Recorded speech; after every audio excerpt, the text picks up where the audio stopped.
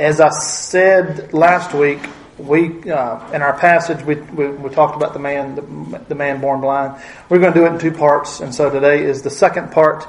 So we're going to cover chapter 9, John chapter 9, verses 13 all the way to the end of the chapter, to verse 41. Okay, so John 9, 13 through 41.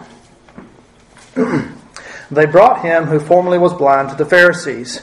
Now it was a Sabbath when Jesus made the clay and opened his eyes.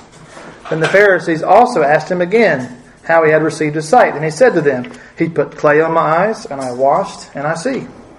Therefore some of the Pharisees said, This man is not from God, because he does not keep the Sabbath. Others said, How can a man who is a sinner do such signs? And there was a division among them. They said to the blind men again, What do you say about him because he opened your eyes? He said, He is a prophet. But the Jews did not believe concerning him, that he had been blind and received his sight, until they called the parents of him who had received his sight. And they asked them, saying, Is this your son, who you say was born blind? How then does he now see? His parents answered and said, We know that this is our son, and that he was born blind. But by what means he now sees, we do not know, or who opened his eyes, we do not know. He is of age, ask him. He will speak for himself.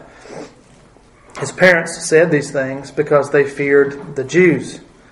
Because the Jews had agreed already that if anyone confessed that he was Christ, they would put him out of the synagogue. Therefore his parents said, He is of age, ask him. So they again called the man who was blind and said to him, Give glory to God.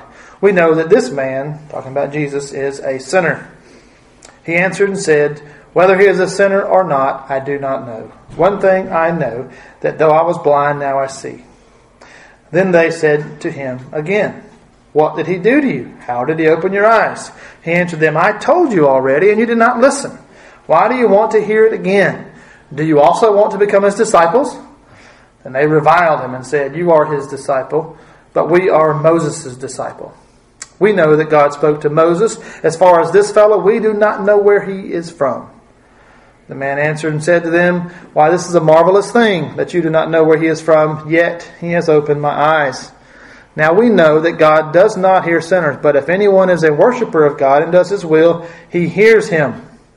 Since the world began, it has been unheard of anyone opened the eyes of one who was born blind. If this man were not from God, he could do nothing. They answered and said to him, You were completely born in sins, and you are teaching us? And then they cast him out. Jesus heard that they had cast him out. And when he had found him, he said to him, Do you believe in the Son of God? He answered and said, Who is he, Lord, that I may believe in him? And Jesus said to him, You have both seen him, and it is he who is talking with you. Then he said, Lord, I believe. And he worshipped him. And Jesus said, For judgment I have come into this world, that those who do not see may see, and that those who see may be made blind. Then some of the Pharisees who were with him heard these words and said to him, Are we blind also?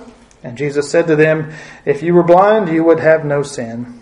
But now you say, We see, therefore your sin remains. Let's pray together. Heavenly Father, we thank you for our time this morning. Father, we need the power of the Holy Spirit to be with us if we are to understand truth from your word. And so, Father, we pray that you will give us eyes to see and understand and hear what you have to teach us this morning. Father, we pray that you'll use your word to change us and make us more like Christ. In Jesus' name we pray. Amen. So as we have seen, Jesus has performed many amazing miracles during his earthly ministry, and there were various reactions. Many times we see where the people believed him and glorified God, and other times they absolutely refused to believe him. Well, the healing of the blind man is no different. Last week we looked at the healing. We talked about the relationship between sin and suffering in the world. We spent a lot of time looking at that. And so now this week we're going to look at the reaction to the miracle. The MacArthur Study Bible had a wonderful summary that we could use as an introduction for these verses. And it said this. This section in the story of the healing of the blind man reveals some key characteristics of willful unbelief Number 1, unbelief sets false standards. Number 2, unbelief always wants more evidence but never has enough. Number 3, unbelief does biased research on a purely subjective basis. And number 4, unbelief rejects the facts. And lastly, number 5, unbelief is self-centered. So, let's get started. Verses 13 through 15. It says, John tells us that they brought him who formerly was blind to the Pharisees. Now it was a Sabbath when Jesus made the clay and opened his eyes. Then the Pharisees also asked him again how he had received his sight. And he said to them, He put clay on my eyes, and I washed, and now I see. They. Who is the they? The they is the man's neighbors, his friends. And for some unknown reason, they decided to bring, or they knew about the healing, they heard about the healing, and they decided to bring him to the Pharisees. John doesn't tell us why. We don't know why. And of course, as they brought him to the Pharisees, they questioned him. And he gave them the same answers as before, right? He's already been asked about this, right? But here, we mentioned this last week, but the narrative here in John's Gospel gives us a new detail. The miracle took place when? On the Sabbath. It took place on a Sabbath, right? Now you remember the healing at the pool of Bethesda. You remember that?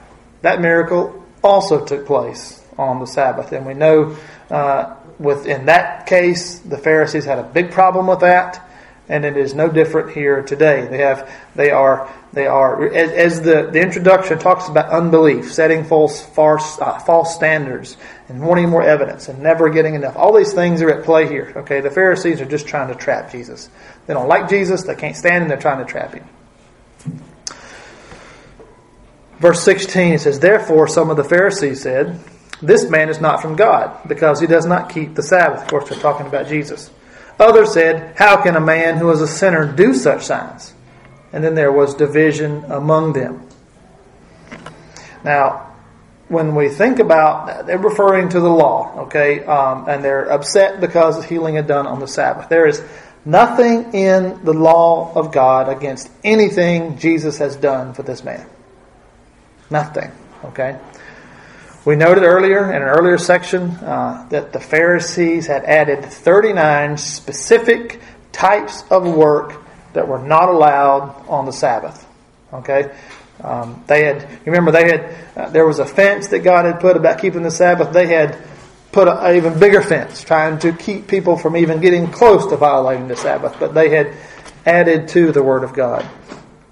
But one of those specific types of work that was prohibited, one of those was the kneading of dough to make bread. Can't do that on the Sabbath. So perhaps they were trying to make a connection. The fact that Jesus combined saliva with clay to make with the earth to make a clay, that was that's basically the same thing as kneading dough, right? He had to mix it and make it and put it on the man's eyes. Never mind, of course, why he made it, right? We talked about the means last week, why sometimes Jesus uses means, sometimes he doesn't. We don't know exactly why during this miracle. It could have been for this very reason, for this very thing about dealing with the Pharisaical hypocrisy. But never mind why he made it. Never mind the amazing miracle that happened. Never mind that the Sabbath, as Jesus tells us, was made for man. Remember, not man for the Sabbath. Never mind, of course, that the Lord of the Sabbath, the one we're talking about here, the one's on trial here, is the one who is able to declare what is lawful and what is not on his day. If these folks, if they had been the people of God, they would have been praising God for this miracle of healing. They would have been praising God for the mercy that had been shown to the blind man, right? Instead of arguing about petty things. They would have been rejoicing in just an amazing miracle of someone receiving their sight. Instead, what do? They argue about their own inventions regarding technicalities about work on the Sabbath. Now notice, John also tells us that this opinion was not unanimous. Some others gathered here raised a most excellent question, didn't they? He says, how can a man who was a sinner do such things? How can they do signs? Well, those folks that raised that question seem to understand the purpose of miracles, don't they? They seem to understand it. Now, in past miracles, there was, when they talk about division, they were referring to the crowds, the people, right? Now, where is the division? It's among the Pharisees. Now they're divided. So they ask a follow-up question of the man born blind. Verse 17. They said to the blind man again, what do you say about him because he opened your eyes? He said, the blind man said, he is a prophet. Now note, that's a good thing that he said, right? It's a prophet. He's a prophet. That's a good thing. But notice he did not say he is the Son of God. He did not say that. He had not yet come to the full realization of who Jesus is. He's convinced because Jesus did an amazing sign that he is a prophet. So we see this man has a good understanding of miracles and who can perform miracles. So it's at this point that the Pharisees, we're not getting anywhere with him. So this whole case here, this whole charge, it really hangs on the fact of whether or not this man was really born blind. So now they want to attack this. Okay, is he really born blind? So what do? Call for the parents. Can we talk to the parents? Verses 18 through 23 says, but the Jews did not believe concerning him that he had been born blind and received his sight, until they called the parents of him who had received his sight. And they asked them, saying, is this your son, who you say was born blind? How does he now see? His parents answered and said to them, we know that this is our son, and that he was born blind. But by what means he now sees, we do not know, or who opened his eyes, we do not know. He is of age, ask him. He will speak for himself. And John inserts this little piece. His parents said these things because they feared the Jews before the Jews had agreed already that if anyone confessed that Jesus was Christ, he would be put out of the synagogue. Therefore, what John says, that's why his parents said, he is of age, ask him. So, they're not getting anywhere with the son. They are changing their methods. Let's verify if this man really was born blind. They ask his parents two simple questions. One, is this your son? And how can he now see? Well, of course, the parents affirmed, yes, this is my son, and that he had been born blind. But the last question they did not answer. Right? They did not answer how. How is he able to see? And they did not answer. Dr. Sproul said this is an incredible manifestation of corruption. Wow. Think about it for a minute. Okay? Now, John doesn't tell us how old the man is. We just know he is of age. Okay? We don't know exactly how old he is. But just imagine how long his parents would have agonized over their son's condition. That, again, in this day and time, to be born blind, it's almost a death sentence, right? It must have been extremely difficult to have a son, a child born, and only to discover that he's blind, and then he'll never see. There was no hope of him ever seeing. So you can just imagine what the parents have been dealing with, because the man had been forced to do what for a living? He was a beggar. So just imagine, this is your son, right? Just imagine this for a minute. It's got to be devastating news. And then just imagine that one afternoon, your grown son walks in to your home and says, I can see. Just imagine that. What would be your response? Wow, elation. How? How is this possible? R.C. said, you would want to crawl over glass to thank the man who healed him, wouldn't you? Yes, you would. It's an amazing testimony, an amazing miracle.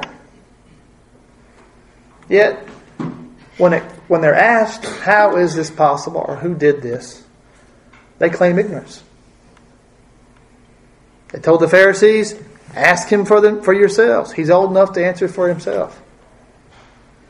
Again, John tells us what's going on. He does not leave us to guess why they responded this way. The Pharisees had issued this edict that if anyone confessed that Jesus was the Messiah, they would be excommunicated from the synagogue. This was a serious threat. And so the parents feared that if they connected the miracle of healing to Jesus, that would result, or they would take that as a confession that Jesus was the Messiah. That was their interpretation. That was their conclusion. That was their fear. Okay? That was their fear. They didn't want to be excommunicated. If we say that this man, Jesus, did it, we'll be kicked out of the church. We'll be excommunicated. It's at this point that Dr. Sproul said, listen to this. This is amazing. We're like, how in the world is this possible? He says, but guess what? He said, we can be just like these parents. You and I can be just like these parents. We know that God many times works in our lives in ways that we cannot even possibly describe. Okay, does amazing things in our lives. And the reality is, when the heat is turned on, we are very quick to distance ourselves from Him. We've said this before. A lot of people in the world will say, they'll say things about God. Remember, but many times they hesitate before mentioning the name of Jesus. Because sometimes if something happens great, it's people will say, "Well, I'm just thankful to the man upstairs," or "I'm thankful that God has a plan," and nobody really has a problem with that. Some people probably do on the extreme far side, right? But most people are okay with that if you say that, even amongst unbelievers, right? They're really not going to cost you any friendship, not going to cost you your job. Maybe most people it won't. Not going to cost you anything, right, if you say that. But as soon as you mention the name of Jesus, what happens? That gets people's attention, doesn't it? This past Friday, we had a recruit school graduation in Columbia, and they give awards out to the class. They have several awards.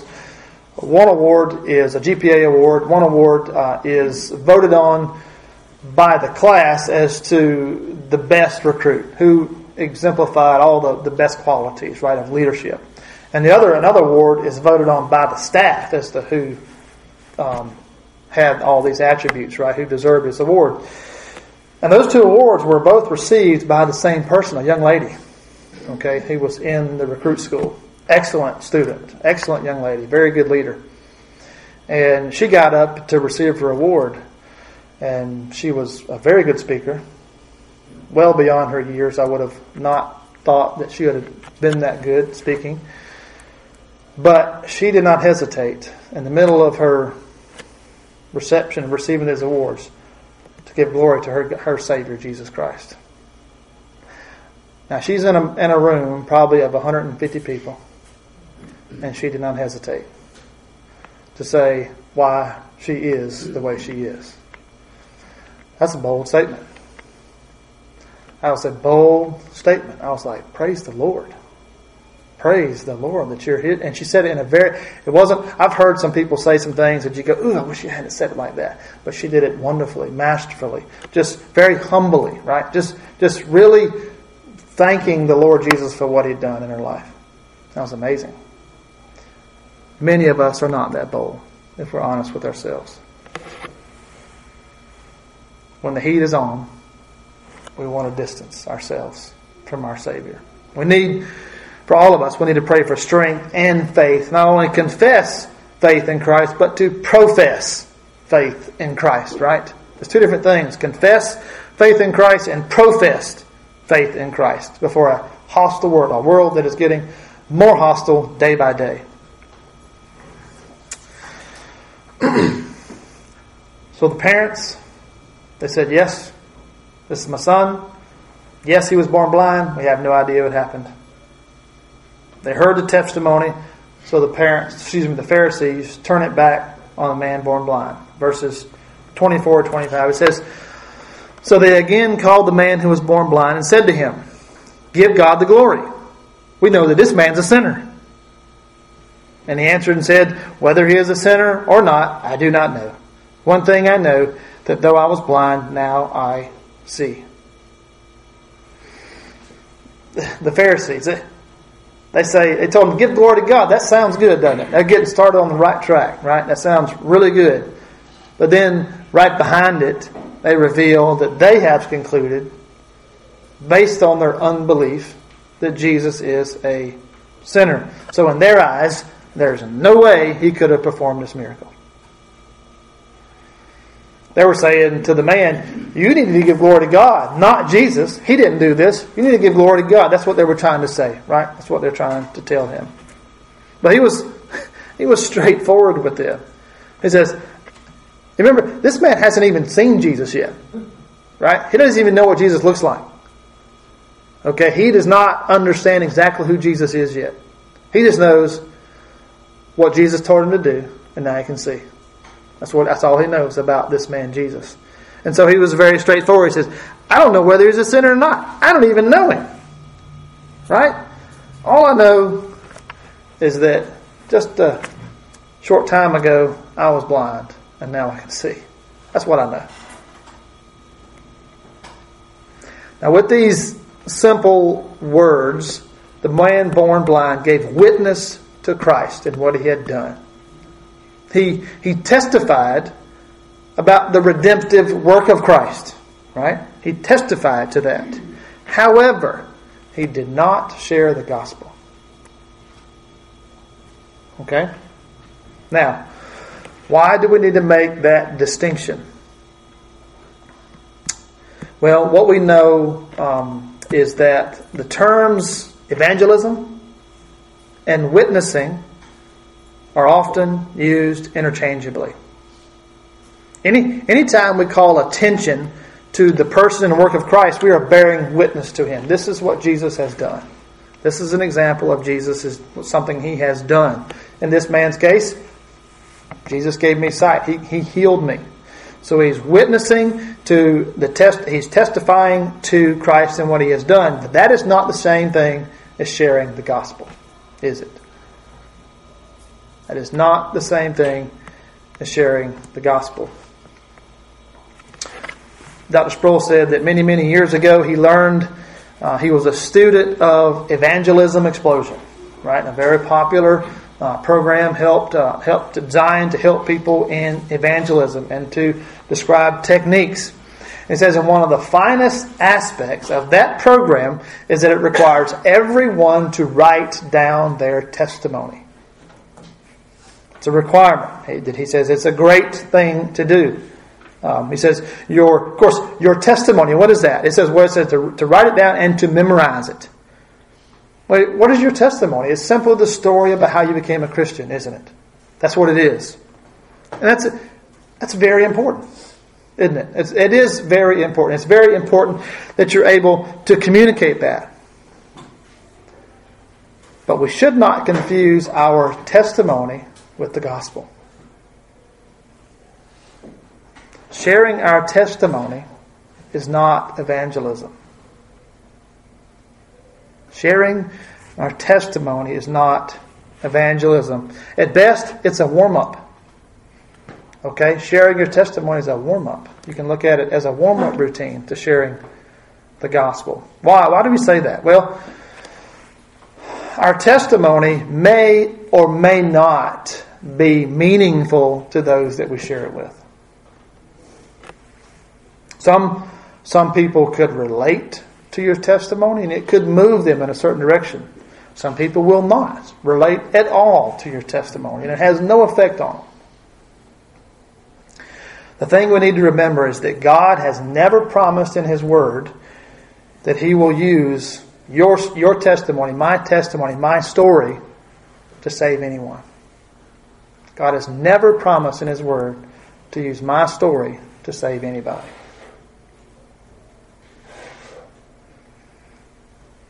The gospel is not about me, is it? It's not about you. The gospel is all about Jesus. And God has promised in His Word that He will use the good news, the gospel message of Jesus Christ to save people. What Jesus has done in this world to save sinners. He did not promise to use your testimony. Now, does that mean He can't? No, of course not. Right? God can use whatever means He desires. But we have a promise in the Scriptures as to how God works in the world. The gospel being all about Jesus, it is the proclamation of the person and work of Jesus Christ, and how one can attain the benefits of all the work. And how do we have it? We have it by faith alone. That is sharing the gospel, right? Now, we see this in our passage today. We see this distinction. That's why we're making this distinction, right? We see this distinction. The man, the blind man, the man born blind, said, "I was once blind, but now I see." That's a wonderful testimony, isn't it? It is. It's a wonderful testimony, but it's not the gospel message.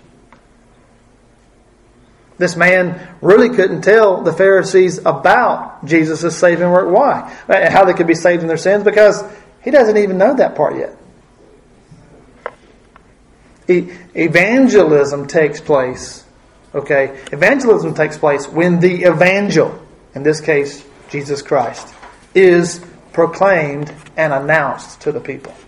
That's when evangelism takes place.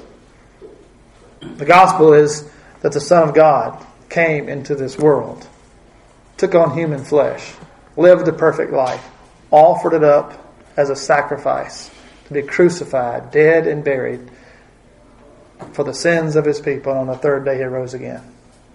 That's the good news of the gospel, that the penalty of sin has now been paid for.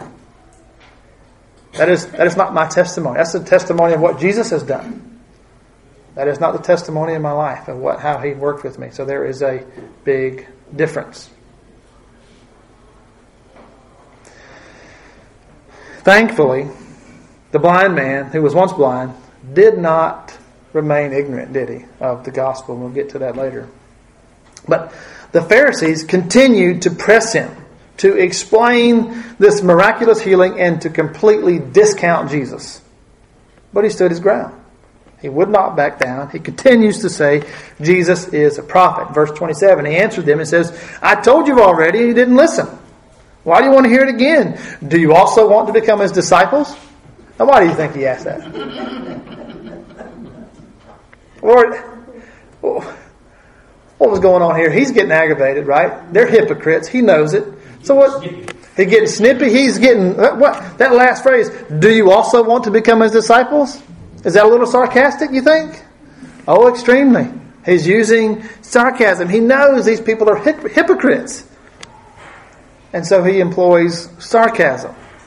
Well, what's the reaction? Verses 28 to 29. They reviled him and said, "You are His disciple, but we are Moses' disciple. We know that God spoke to Moses. As for this fellow, we do not know where he's from."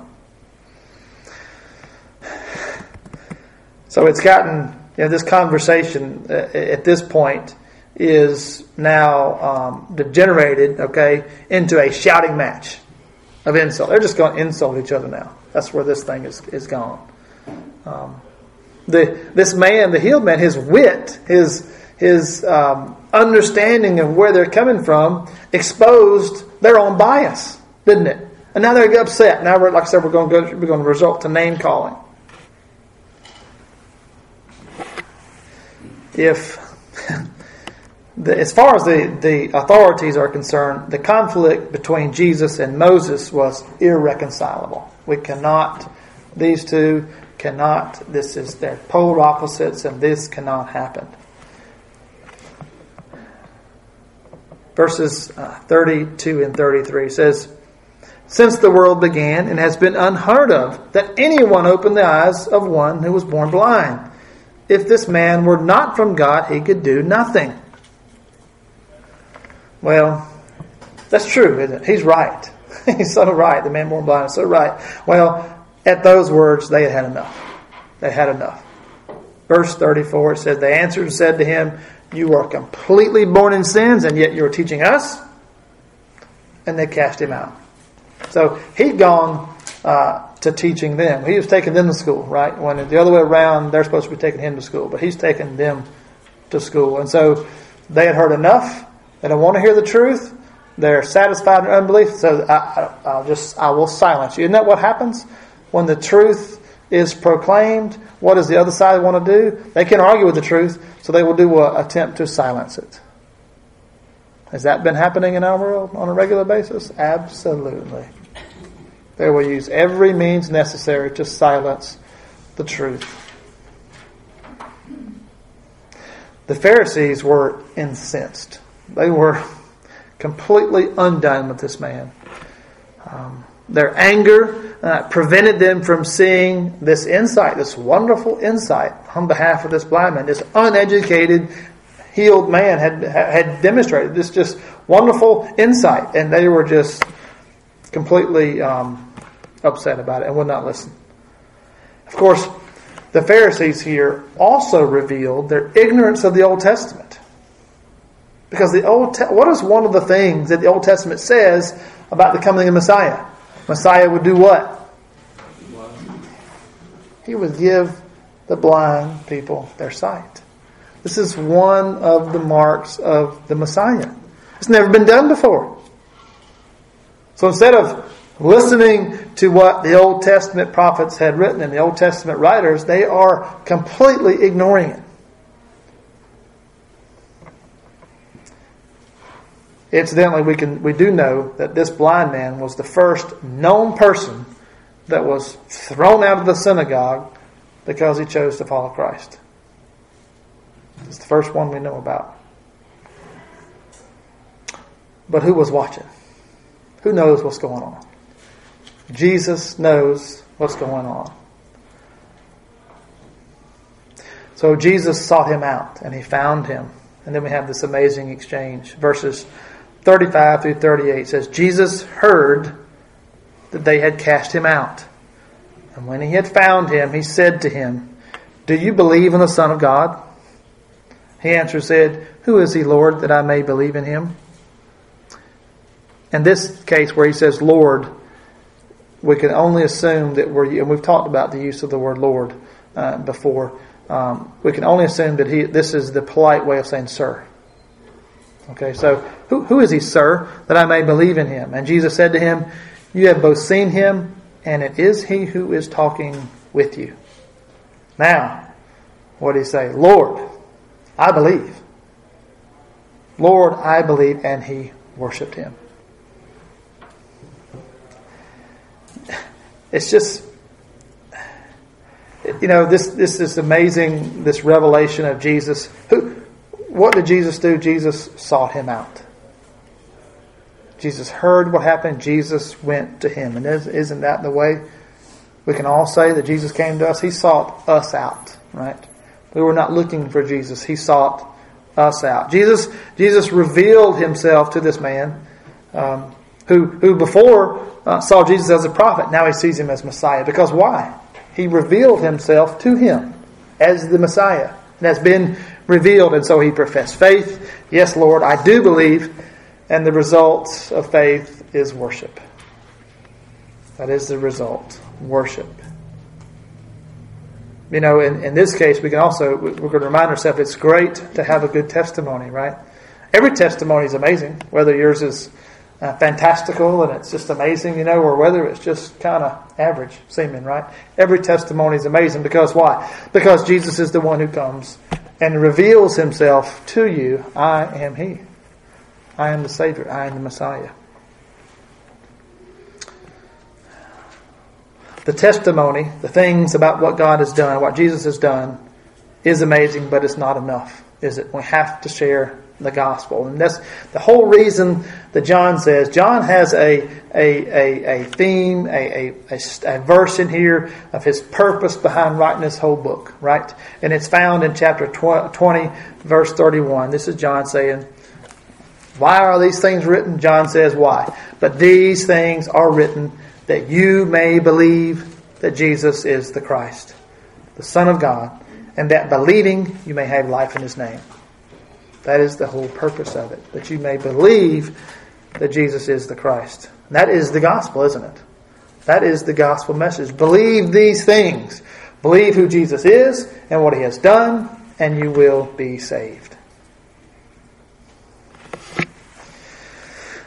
Verse 39, and Jesus said, for judgment I have come into this world, that those who do not see may see, and that those who see may be made blind. Sounds cryptic, doesn't it? But it's really not, right? It's really not. Why is He here? He's not here to condemn. He's here to save. We know that He's here to save the lost. But in saving some, okay, when saving some, it involves condemnation of the others, the unsaved. It's the doctrine of election. You have the doctrine of election and the doctrine of the reprobate. The ones who are saved, praise the Lord. The ones who are not, that's the other side of the coin. They are condemned, aren't they? And that's what he's talking about here. He talks about those who are in spiritual darkness. Those are the ones who do not see. He comes to give them sight. But the ones who think they can see, well, they'll be made blind. Because they're going to rely on their own understanding, and they will ignore the things of Jesus. They will die in their unbelief. Just like a lot of these Pharisees here in this passage. They refuse to believe in who Jesus is and what He's done. Verses 40 and 41, it says, then some of the Pharisees who were with Him heard these words and said to Him, are we blind also? And Jesus said to him, if you were blind, you would have no sin. But now you say we see, therefore your sin remains. Again, Jesus dealing with people, dealing with their unbelief. He knows they have a hard heart. Apparently, Jesus found the man born blind. He says Jesus went and found him in verse 35. Apparently, it's in a public place, and the Pharisees were present. They witnessed this because they're here, right? So now the Pharisees, hey, okay, you talking about us? Are we blind also? And basically, Jesus said, yeah, you are, because you refuse to believe. The sin that He's referring to is the sin of unbelief, the sin of rejection of Jesus as the Messiah. If they knew that they were lost, if they knew they were in darkness, they would cry out for spiritual sight. They would no longer be guilty, but they think they know it all, and they are satisfied in their darkness. They're satisfied in the darkness thinking that it's light. And they continue to reject Jesus as their Christ, and so their sin remains.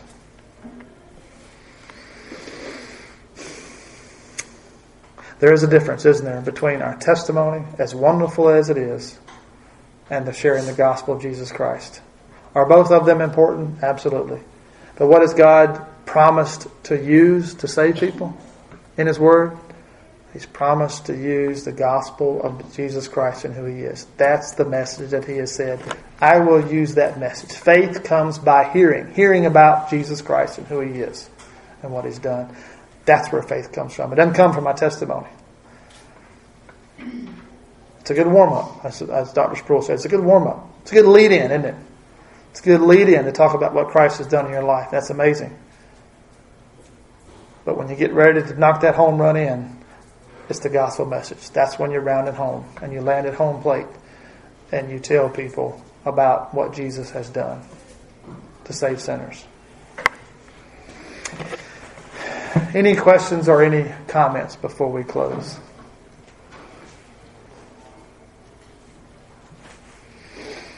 Okay.